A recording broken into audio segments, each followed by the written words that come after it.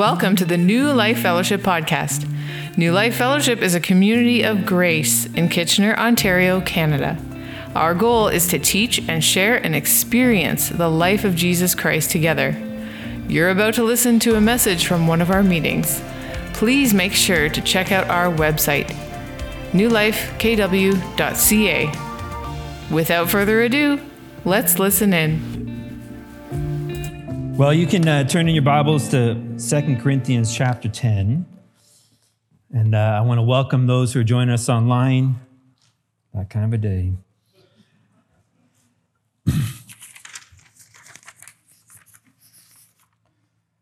And I don't know who said this first, but they said church would be great if it wasn't for the people.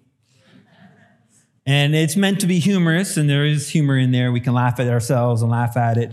But at the same time, though, there's an element of truth to it. And that element of truth is a bit sad and heartbreaking because the reality is wherever there are two or three gathered, there is conflict. That's biblical, is it not? And that's simply because relationships will always, at some point, lead to conflict and mess. It's inevitable.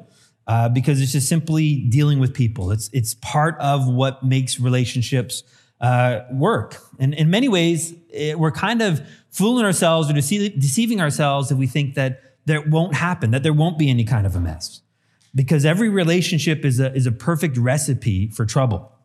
And I think churches are, and Christian relationships are far from exempt in this.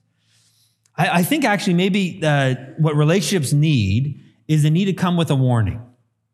You know, like the warning on a package of cigarettes or the warning that comes before a movie, for example. This movie may involve violence and language and so forth. Well, this would be my list of warnings that go with every relationship.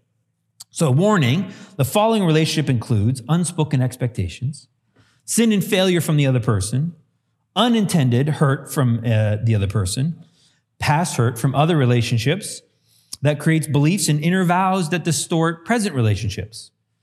Guarded hearts from mistrust, anxiety, insecurities, shame with an enemy that loves to twist and distort what the other person says or hears, clumsy words or actions that are from a lack of care, being flippant or a lack of maturity, blocked goals from you or the other person, different goals for you and the other person, the manipulation of others that come from feeling empty within our soul and therefore looking to others to be Jesus to us, and finally, warning, this relationship requires engagement, requires effort, requires work, and giving up what's comfortable for you to do what's in another person's best interest. Doesn't that sound exciting? Like, aren't we ready to go and now just join a relationship with people? I think relationships require maturity. And I have one friend, he likes to say this, that the more childlike we are with God, the more adult-like we can be with people. But the more adult-like we are with God, the more childlike we are with people. Right? You think about it, if we come to Jesus like a little child, little children are dependent upon their parents for everything. So if we come to Jesus dependent upon him for everything, we get to be adult with other people. We get to treat them with respect. We get to treat them with kindness and gentleness, and we don't need to be self-centered. But when we're adult with God, I've got it. I can take care of this. I'll take care of this one. You can help me on the next one. We become childlike with people. We're like little toddlers, fighting and bickering and arguing over the littlest things about who gets to fight over this toy or that toy, and we end up mistreating one another. But again, conflict within relationships is inevitable. Even in the most mature relationships, it's inevitable. I would even argue that it's necessary. The problem is, I don't like mess. I don't like that kind of stuff. As an engineer, I liked precision. I like things that would, tight tolerances and things that were efficient, things that were effective and did what they were supposed to do each and every time, repeatable results. That's what I liked. I didn't like mess. Mess meant failure. Mess meant things weren't going to work properly. Mess meant something was going to go wrong. I wanted perfection. And for me, perfection meant no mess. So when Joy and I were expecting our first child, Hannah, my goal was to raise a child with no mess, with no struggles, no flesh. Why do you laugh? At the time, it made sense to me. At the time, I thought I could do this. only did I soon discover that she's her mother's daughter. I shouldn't have said that because she's coming back up later. I'm going to regret that one. But now as a pastor, I'm tempted to create a mess-free church because where there's no mess, there's no hurt. And it breaks my heart to know that the church is a place where people have hurts. I mean, this ought to be the safest place in the world. It really ought to be. It ought to be the safest place that we can be vulnerable and transparent and not fear getting hurt. But reality, our history says otherwise. That churches often are a place of hurt. And that's, again, because every relationship is a recipe for that. Keep in mind, the only place where you could be next to someone and not get hurt is a graveyard. Because you're dead and you can't feel it, and hopefully they're not doing anything either when they're dead. But every relationship, whether it be marriage or with your children or with your parents or with your siblings, with friends, with roommates, with a coworker, with ministry partners, and even just friends here at church, and even with God, I guarantee you that there will be seasons, not a season, but seasons where you are experiencing mess and conflict and disappointment in that relationship. But again, that mess is necessary, I think, because that's where the relationships get tested and that's where they grow. That's where they can change. It's often been said that you'll find out who your real friends are when the trouble hits. Right? Think about the story of the prodigal son in Luke 15, where he's got lots of money and he goes to the far country and he had lots of friends. Lots of people who are happy to play, play with him in parties and eat and drink and have good times until when? The money ran out, and where did the friends go? With the money. They were gone. And so he was very much alone at that point.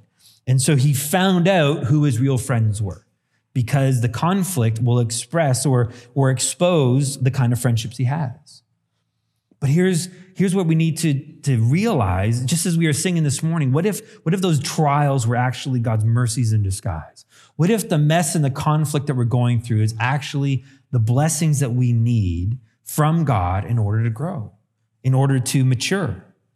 And I really do believe that that's the case. If we're willing to embrace the mess, then what can happen is we can discover that in the mess and the conflict, we can learn to walk in love. It's easy to love when everything's going smooth, but will you love when things are not going smooth? That's the true test. In the mess and the conflict, we learn to trust. We learn to trust God. We learn to even trust others and be willing to risk vulnerability. It's in the mess and the conflict that we heal, that our struggles and our issues come to the surface. Right now, we have a whole generation of people walking around saying, you can't say this, you can't do this because it triggers me. And you know what I want to say to them? You're welcome. I don't mean that to be facetious, but to honestly, I want to say you're welcome, because if something inside of you is triggered, it's because something inside of you is hurting.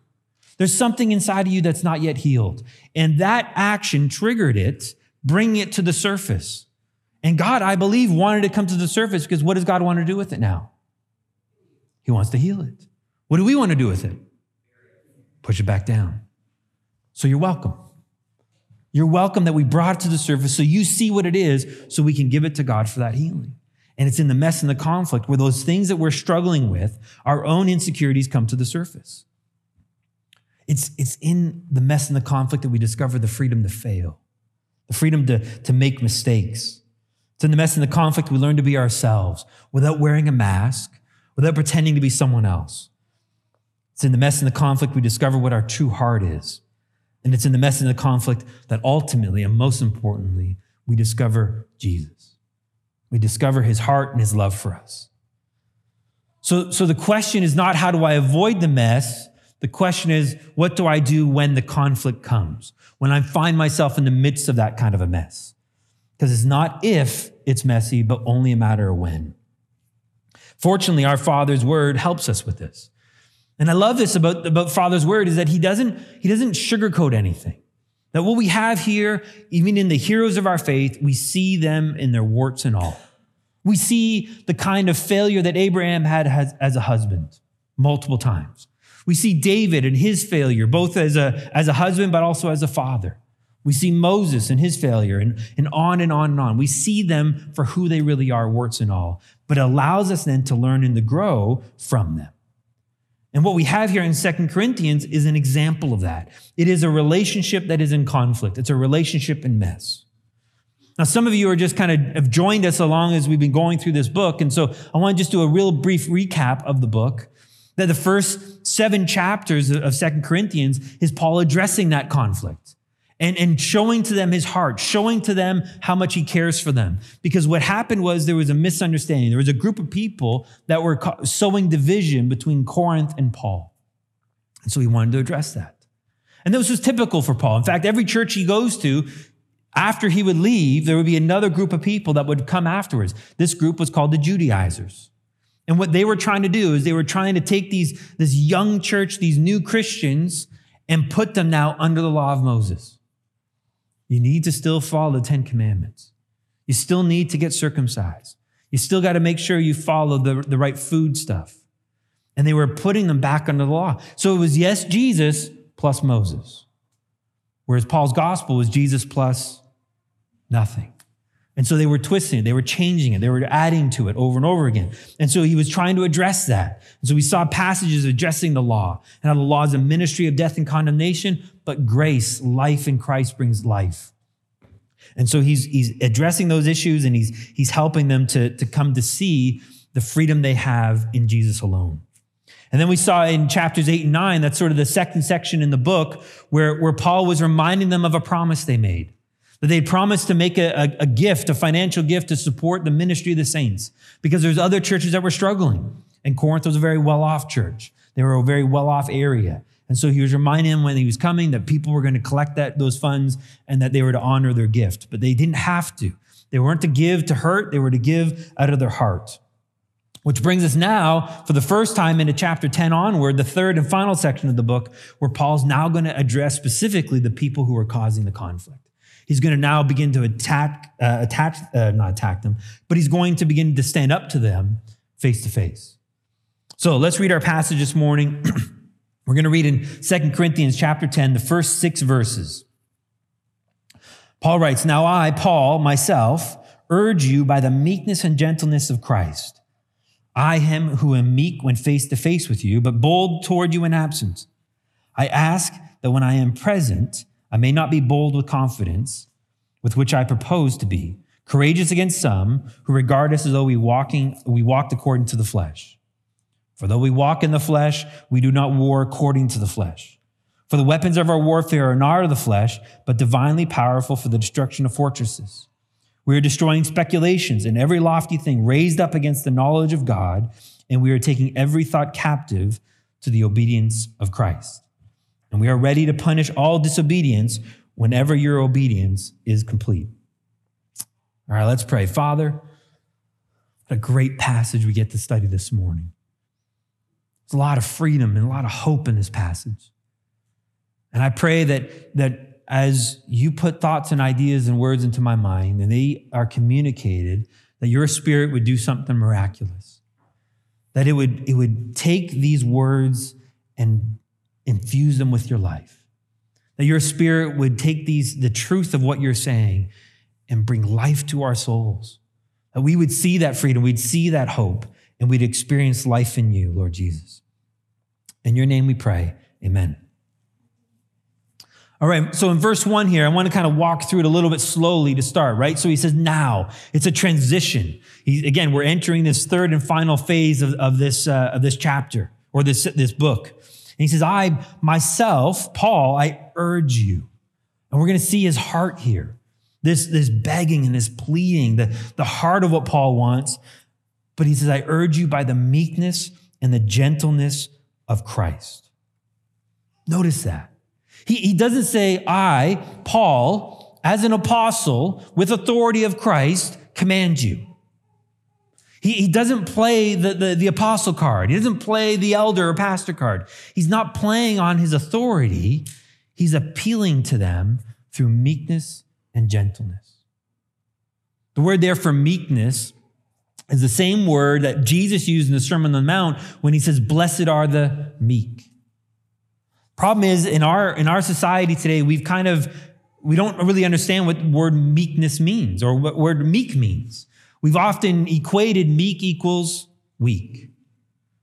And so it's almost this soft, this passive, this without strength. But that's not what meekness is.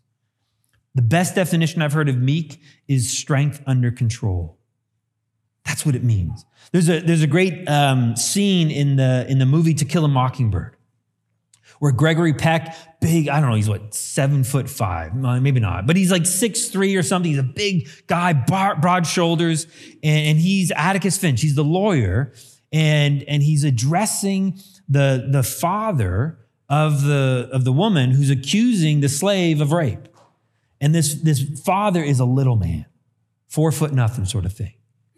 But he's this little runt of a man without any character. And there's a scene where he's yelling at Atticus Finch, yelling at Gregory Peck, and he spits in his face. And Gregory Peck does such a great job acting. You can see in his expression, in his body language, what he wants to do is just pound him into the ground. And he could probably do it with one punch.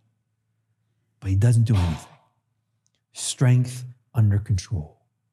And what's interesting is the little runt of a man begins to retreat because he can see it. He can see that strength in him. And that's Jesus. Jesus was a meek man, not a weak man. There was no one more powerful than Jesus, in fact. But he had all of that strength, all of that power, always under control. And so he's urging them out of meekness and out of gentleness. Right? The kindness. He's not coming at them hard. He's not bringing the hammer down on them. He's approaching them with this meekness. He's approaching them with this kindness, this gentleness. And it's important to note, of Christ, from Christ. This is not Paul being a meek man on his own. This is not Paul summoning up all the gentleness on his own. Instead, this is Paul tapping into the life of Jesus that lives where? In him. Remember what Paul said in Galatians 2:20, it's no longer I, but Christ lives in me. It's Christ's meekness. It's Christ's gentleness that's coming through Paul now to this church in Corinth. And that's how he's approaching it. That's how he's coming at it. Because what he's looking for is he's after their heart. That's really important. He's not just simply saying, I need you to obey me on this one.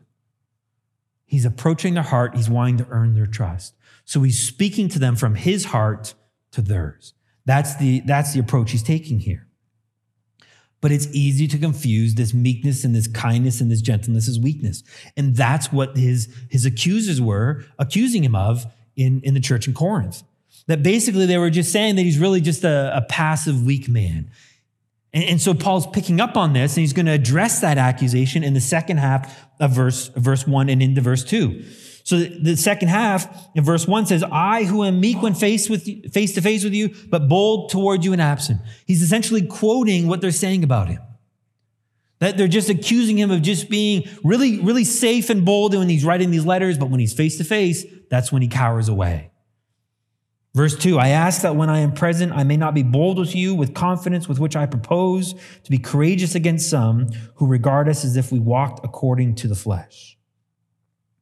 Essentially, what they're accusing Paul of is being an online troll. You know, a keyboard warrior where they're hiding behind their keyboard, hiding in this anonymous avatar or name, and no one can trace it back to them so they can say whatever they want. But if you're ever to meet them face to face, if you ever kind of knocked on their door, they would cower in fear. That's essentially what they're accusing Paul of. But that's not who Paul is. That's not his heart. But instead, what he's doing is, rather than come down on you in the hard way, which I could, and for some I may, for some, I'm going to have to be. Instead, what I want to do is I want to appeal to your heart. I want to earn your trust. I want to earn your love. And he referenced this in a previous letter, which is probably why they attacked him as such. So keep your finger in 2 Corinthians, but turn back to 1 Corinthians chapter 4. In verse 17 to 21, again, he's addressing this controversy that has already begun to be brewing. And so he's addressed it in the first letter, and it didn't get all addressed. And so that's why we have this second letter addressing it in more detail. But listen to what he says beginning in verse 17. For this reason, I have sent to you Timothy, who is my beloved and faithful child in the Lord. And he will remind you of my ways, which are in Christ. just as I teach everywhere in every church. Now some of you become arrogant, as though I were not coming to you. But I will come to you soon, if the Lord wills, and I shall find out not the words of those who are arrogant, but their power. He's throwing down the gauntlet. He's challenged them. He says, some of you who are causing trouble in the church, we're going to find out how powerful your words really are. He's challenging these arrogant people, these Judaizers. He says, for the kingdom of God does not consist in words, but in power. What do you desire? Shall I come to you with a rod or with love in a spirit of gentleness? Do you really want me to come and beat you up? I don't want to do that. I want to come to you with a spirit of gentleness and meekness. That's what I want in the Spirit from Jesus. And that's important to understand because right now today, there are a number of churches, too many churches right now, where people like yourself are sitting under teaching where the pastor is beating them up with God's word. I talked to one pastor and he says, I just love to get beat up every so often. That's not healthy. You should get counseling. That's not okay. And then even worse, to then go do that to God's people. It's not okay to beat up God's kids. That's not it. Approach them with spirit of gentleness and meekness. Now, it may come that there is a time for a more direct, bold love, but not from the get-go. That's not what Paul's wanting to do because, again, Paul's after their heart. But they're accusing him of something else. In fact, they're accusing him of living the world's way. So what does that mean? This idea of walking according to the flesh. That's a very common phrase in scriptures. It's important that we understand what that means. This idea of walking according to the flesh. The word flesh there is the Greek word sarx, and it literally means flesh and bones, sometimes translated as your body. But often when it's used, and the context will tell us, he's not talking about the body. He's not talking about Paul's living in this body. Of course he's living in this body. This phrase of walking according to the flesh means that Paul's taking his direction from this thing called the flesh, this thing called indwelling sin. And sin is leading him astray. Now, that doesn't mean that it's going to lead necessarily to immorality, because the flesh can look really evil, can look really poor, but it can also look really good. It can look really religious. That's what the Pharisees had. Remember, they had the whitewashed tombs, the good-looking flesh. Very moralistic, very religious, but it was all coming out of their own strength, their own power. That's what the flesh is. It's getting your eyes off of Jesus and onto yourself and on your own abilities. And that's what they're accusing Paul of.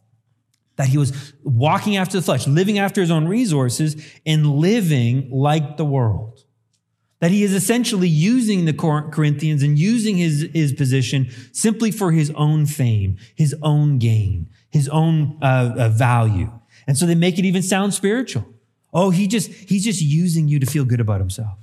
He's just using you to tickle your ears, to get you to love him. And he's really just trying to withhold the hard things, which is the law. And that's what we need to go back to. And so they're making all these accusations towards Paul, but really what they're trying to do is they're trying to control him. And they're trying to control the church of Corinth. And they're doing it in a very harsh way. And that's what Paul's addressing. Because that's the way that the world operates. See, Paul says in verse 3, for though we walk in the flesh, we do not war according to the flesh. Right? We live in this body, we live in this world, and we walk around in this world, but we don't fight according to the flesh. Now notice he's introduced this war. He's introduced this idea that it's a battle, it's a fight. We're going head to head here because it matters. There are things in this world worth fighting for. And he says, we don't do it the world's way. See, what the world wants to do is it wants to control. And it's going to use that control through maybe some policies, through programs, through new initiatives, through laws, through rules, through powering up, through intimidation, through fear-mongering. Everything that the Judaizers are trying to put the church under, that's how the world operates. We've seen it for years now. Where there's a problem, we need a new law. We need a new rule. We need to control. We need to bring the hammer down. I was appalled to see our society so quickly regress to this authoritarian site that if you don't agree with me, I'm going to cut you off. And it didn't matter which side you took because it was coming from both sides. But the cruelty there If you don't do this, we're going to deny you health care. If you don't do this, we're going to throw you out. We're going to throw rocks at you. We're going to slander you. We're going to attack you. That anger, that's the world's way. Because I'm trying to control you to do what I want you to do for me. And that's what they're accusing Paul of. Because that's how the world operates. It's interesting that the world, we say we value kindness.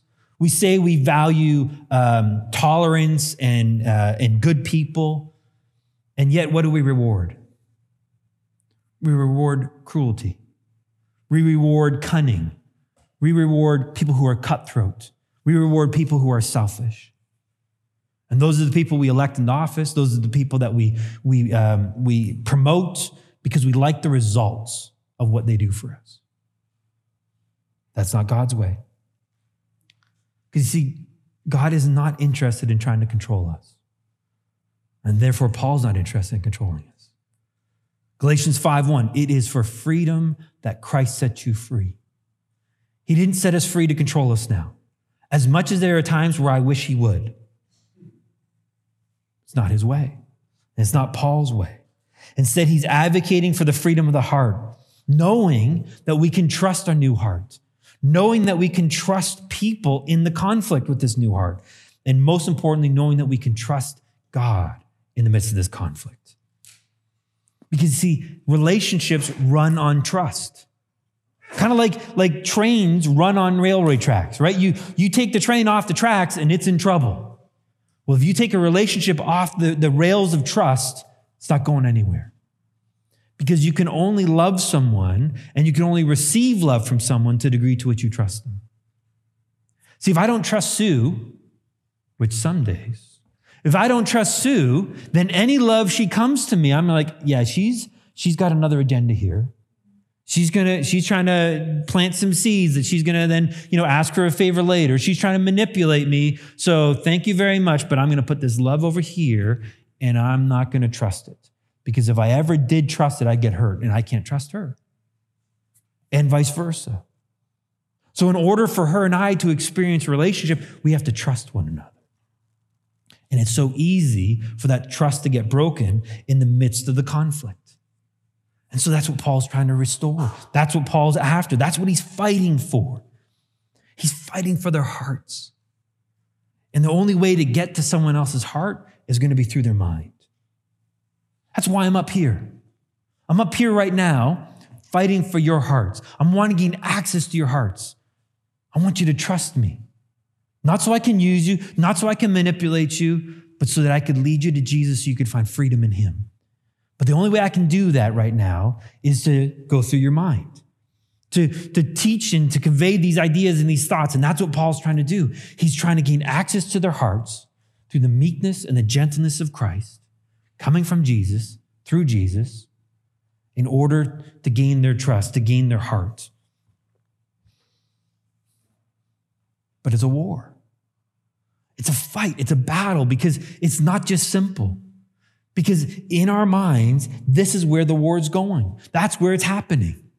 Romans 7:23 says that there is a war being waged in our mind between what your heart wants, what you want, and the flesh or indwelling sin. There's a battle going on there with these thoughts. And in the war in our mind, that's where we're filled with all kinds of deceit and lies from the enemy, from the flesh, from indwelling sin. That's depositing these ideas, that's trained us to believe certain things to discredit who God is. To have this idea, this picture in our mind that God really isn't trustworthy. That God is distant. That God will let you down. Or maybe that God's disappointed with you. Because you're not measuring up to his standards. You gotta work a little bit harder, do more, fix this area of your life before you come talk to me. They're all lies, but they're devastating lies. They're damning lies because what they do is those lies, we believe them and we act accordingly. And so we keep God at a distance. I remember thinking that I had to get my life back in order after I screwed up before I went to God. Think about that logic. That's like saying, instead of going to have a shower, I'm going to have a bath first, and then I can have a shower. Does that make sense? But before I ask for help, I'm going to solve it, and then I'm going to ask for help? Doesn't make sense. But that's what we believe.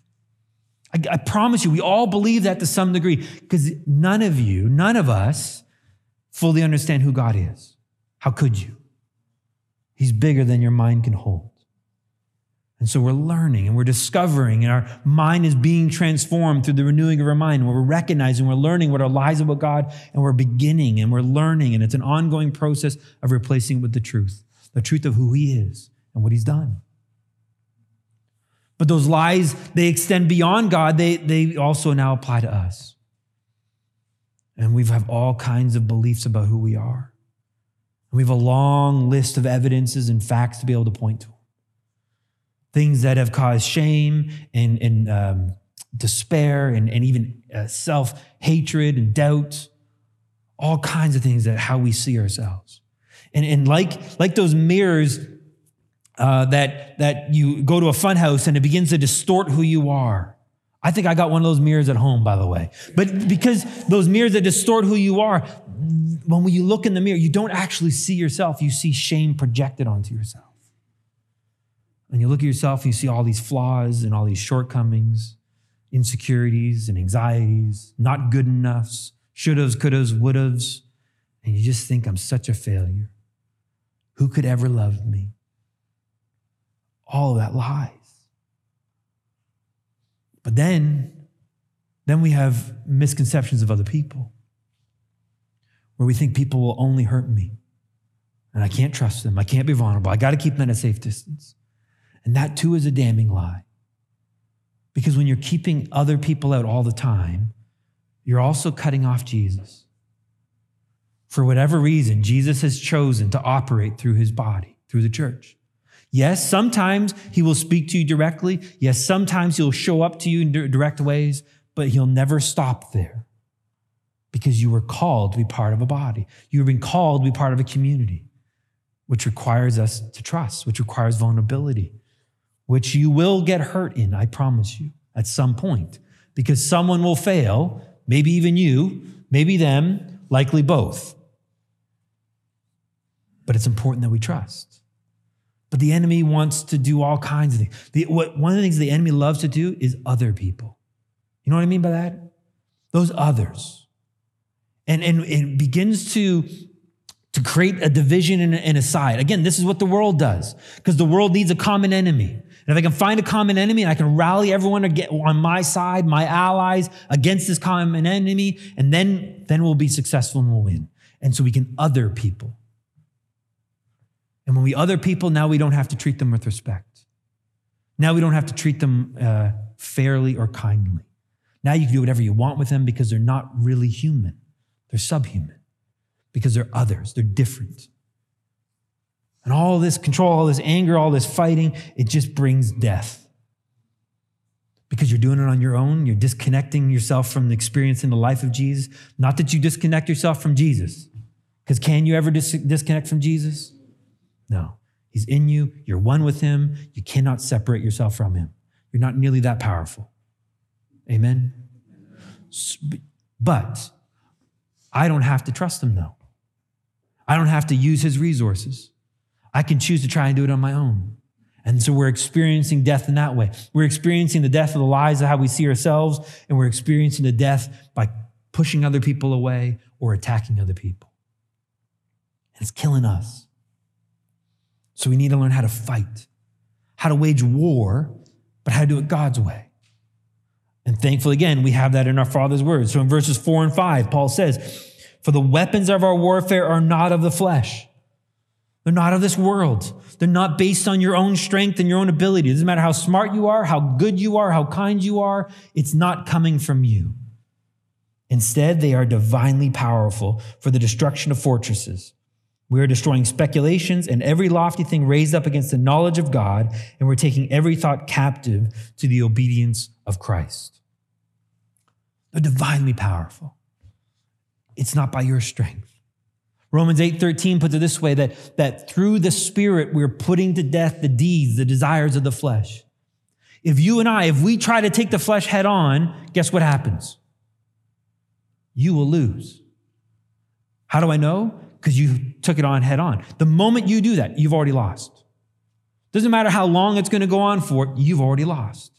It's like the moment you negotiate with a terrorist, you've already lost. The moment you attack the flesh head on, you're on your own. And so we're not doing it on our own. It's divinely powerful. Not by might, not by your own strength or power, but by the Spirit, it says in Zechariah. So we're going to trust Jesus.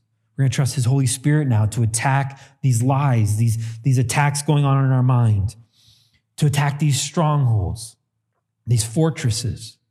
I mean, what a great picture that is that we're coming up against here, these fortresses. I mean, it talks about, you think about, again, a military base, a military encampment where it almost seems to be impenetrable.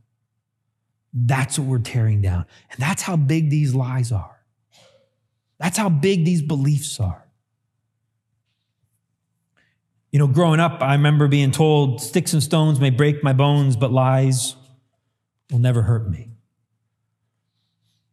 And they don't have to.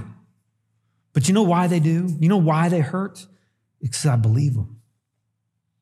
I give them power.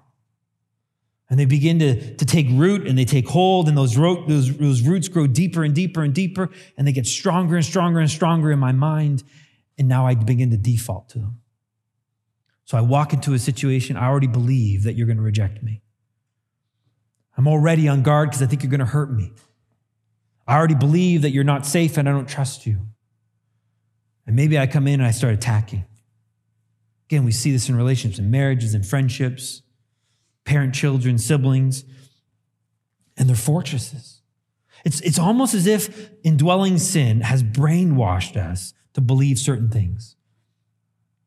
And in working with people, it is one of the hardest things to tear down these fortresses. That's why it's a war. But just because it's hard doesn't mean it's impossible. Amen? Right? Because nothing's impossible with Jesus. Hence the reason we're going to assault this fortress with Jesus. I'm not going to go on my own. I'm not even going to trust you guys to go with me. We're going to do it with Jesus. And we're going to destroy these fortresses. He goes on now in explaining this idea of we. Right? And beginning in verse 5, we are destroying speculations. I love how he said this we, because it's not passive. Ultimately, the only person that can choose what you believe is who? Yourself. No one can make you believe it. You get to choose that, which is good news, because that's the freedom you've been given. You are free to choose to believe the lie, or you're also free to choose to believe what's true. You don't have to believe what the enemy's told you. You don't have to believe the shame that it's placed under you. Dan, you can believe that you're righteous and holy. That's something you get to do. But you know what? He doesn't have to fight that battle alone. We all get to fight with you, Dan.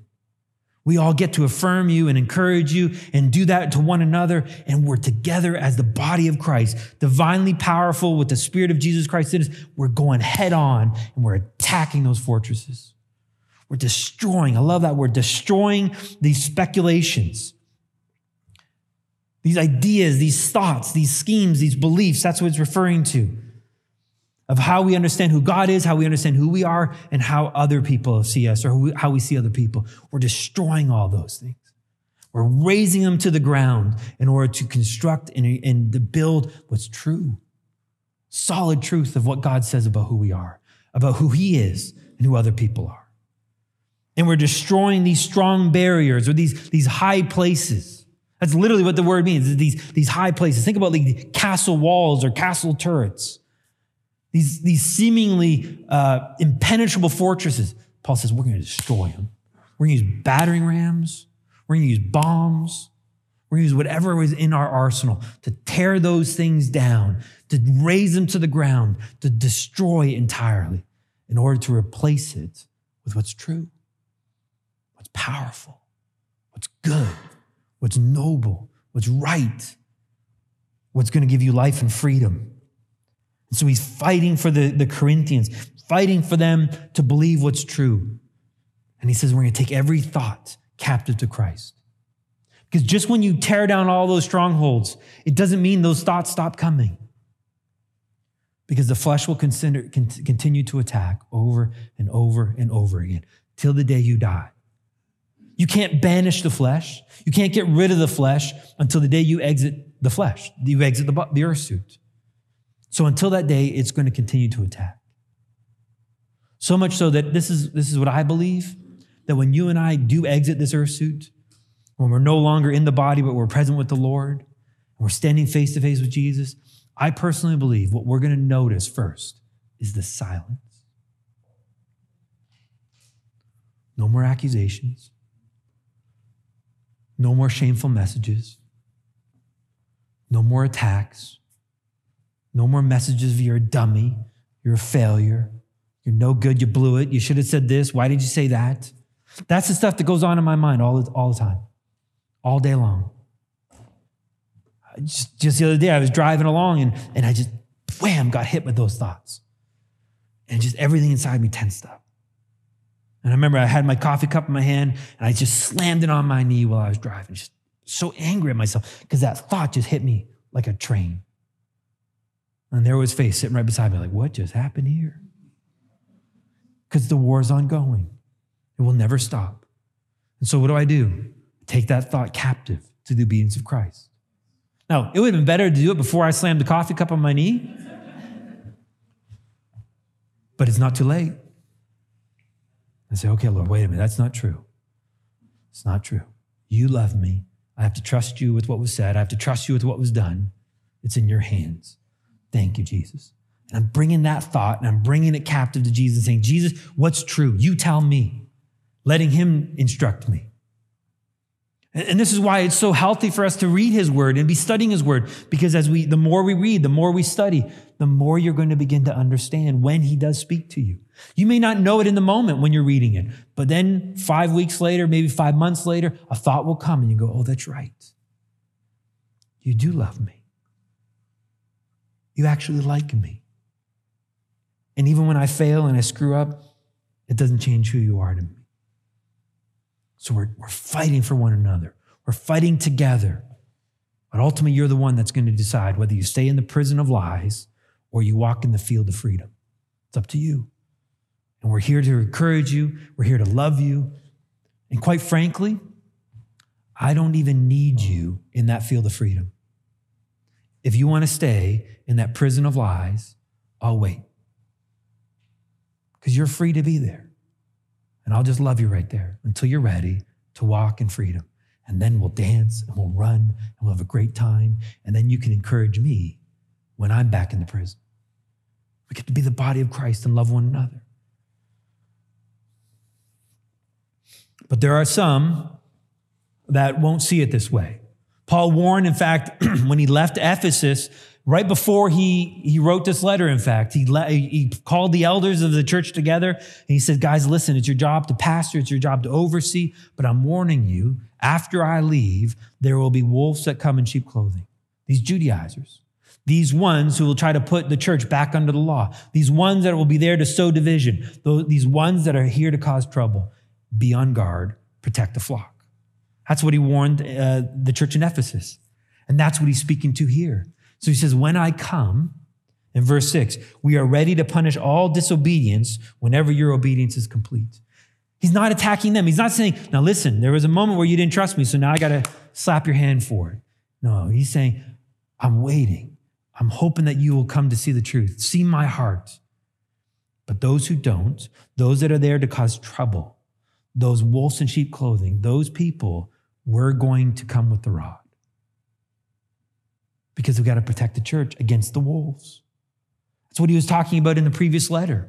Doesn't want to come with the rod, but those that are there to cause trouble, those are the ones that cause mischief, I will protect the church, Paul says, by punishing that disobedience. That's what he wants to do. I want to invite the band back up at this point.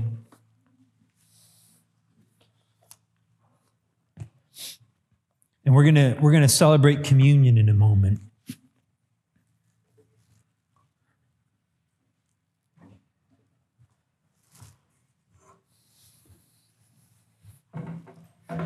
but turn in your Bibles to Ephesians chapter 4.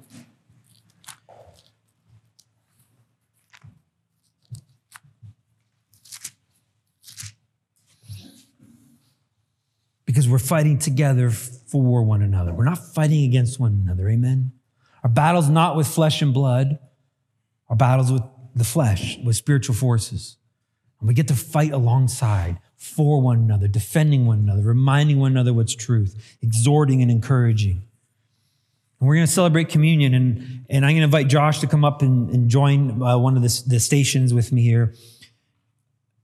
But I want to read to you the first 3 verses of Ephesians 4. Paul writes, I, therefore, the prisoner of the Lord, entreat you to walk in a manner worthy of the calling with which you have been called, with all humility and gentleness, with patience, showing forbearance to one another in love, being diligent to preserve the unity of the Spirit in the bond of peace.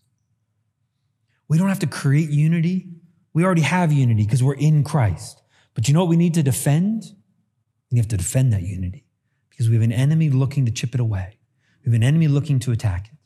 And so we're celebrating communion right now. We're celebrating the fact that there's one Lord, that there's one baptism, there's one freedom, there's one new covenant, there's one body, there's one God, and we're united together in that. So let's celebrate communion together. Come up as you're led. You've been listening to the New Life Fellowship podcast. Thanks for joining us. For more great content, please be sure to check out our website, newlifekw.ca, and sign up for our mailing list. Subscribers will receive our The Life in the Apartment ebook that is sure to encourage and bless. Don't forget to follow us on Facebook, Instagram, and subscribe to our YouTube channel to watch the latest services and additional video content. New Life Fellowship is a registered charity that is supported by the giving of partners and friends. All donations will be received. If you would like to donate at newlifekw.ca. Your giving is highly valued and appreciated. You are loved. Take care.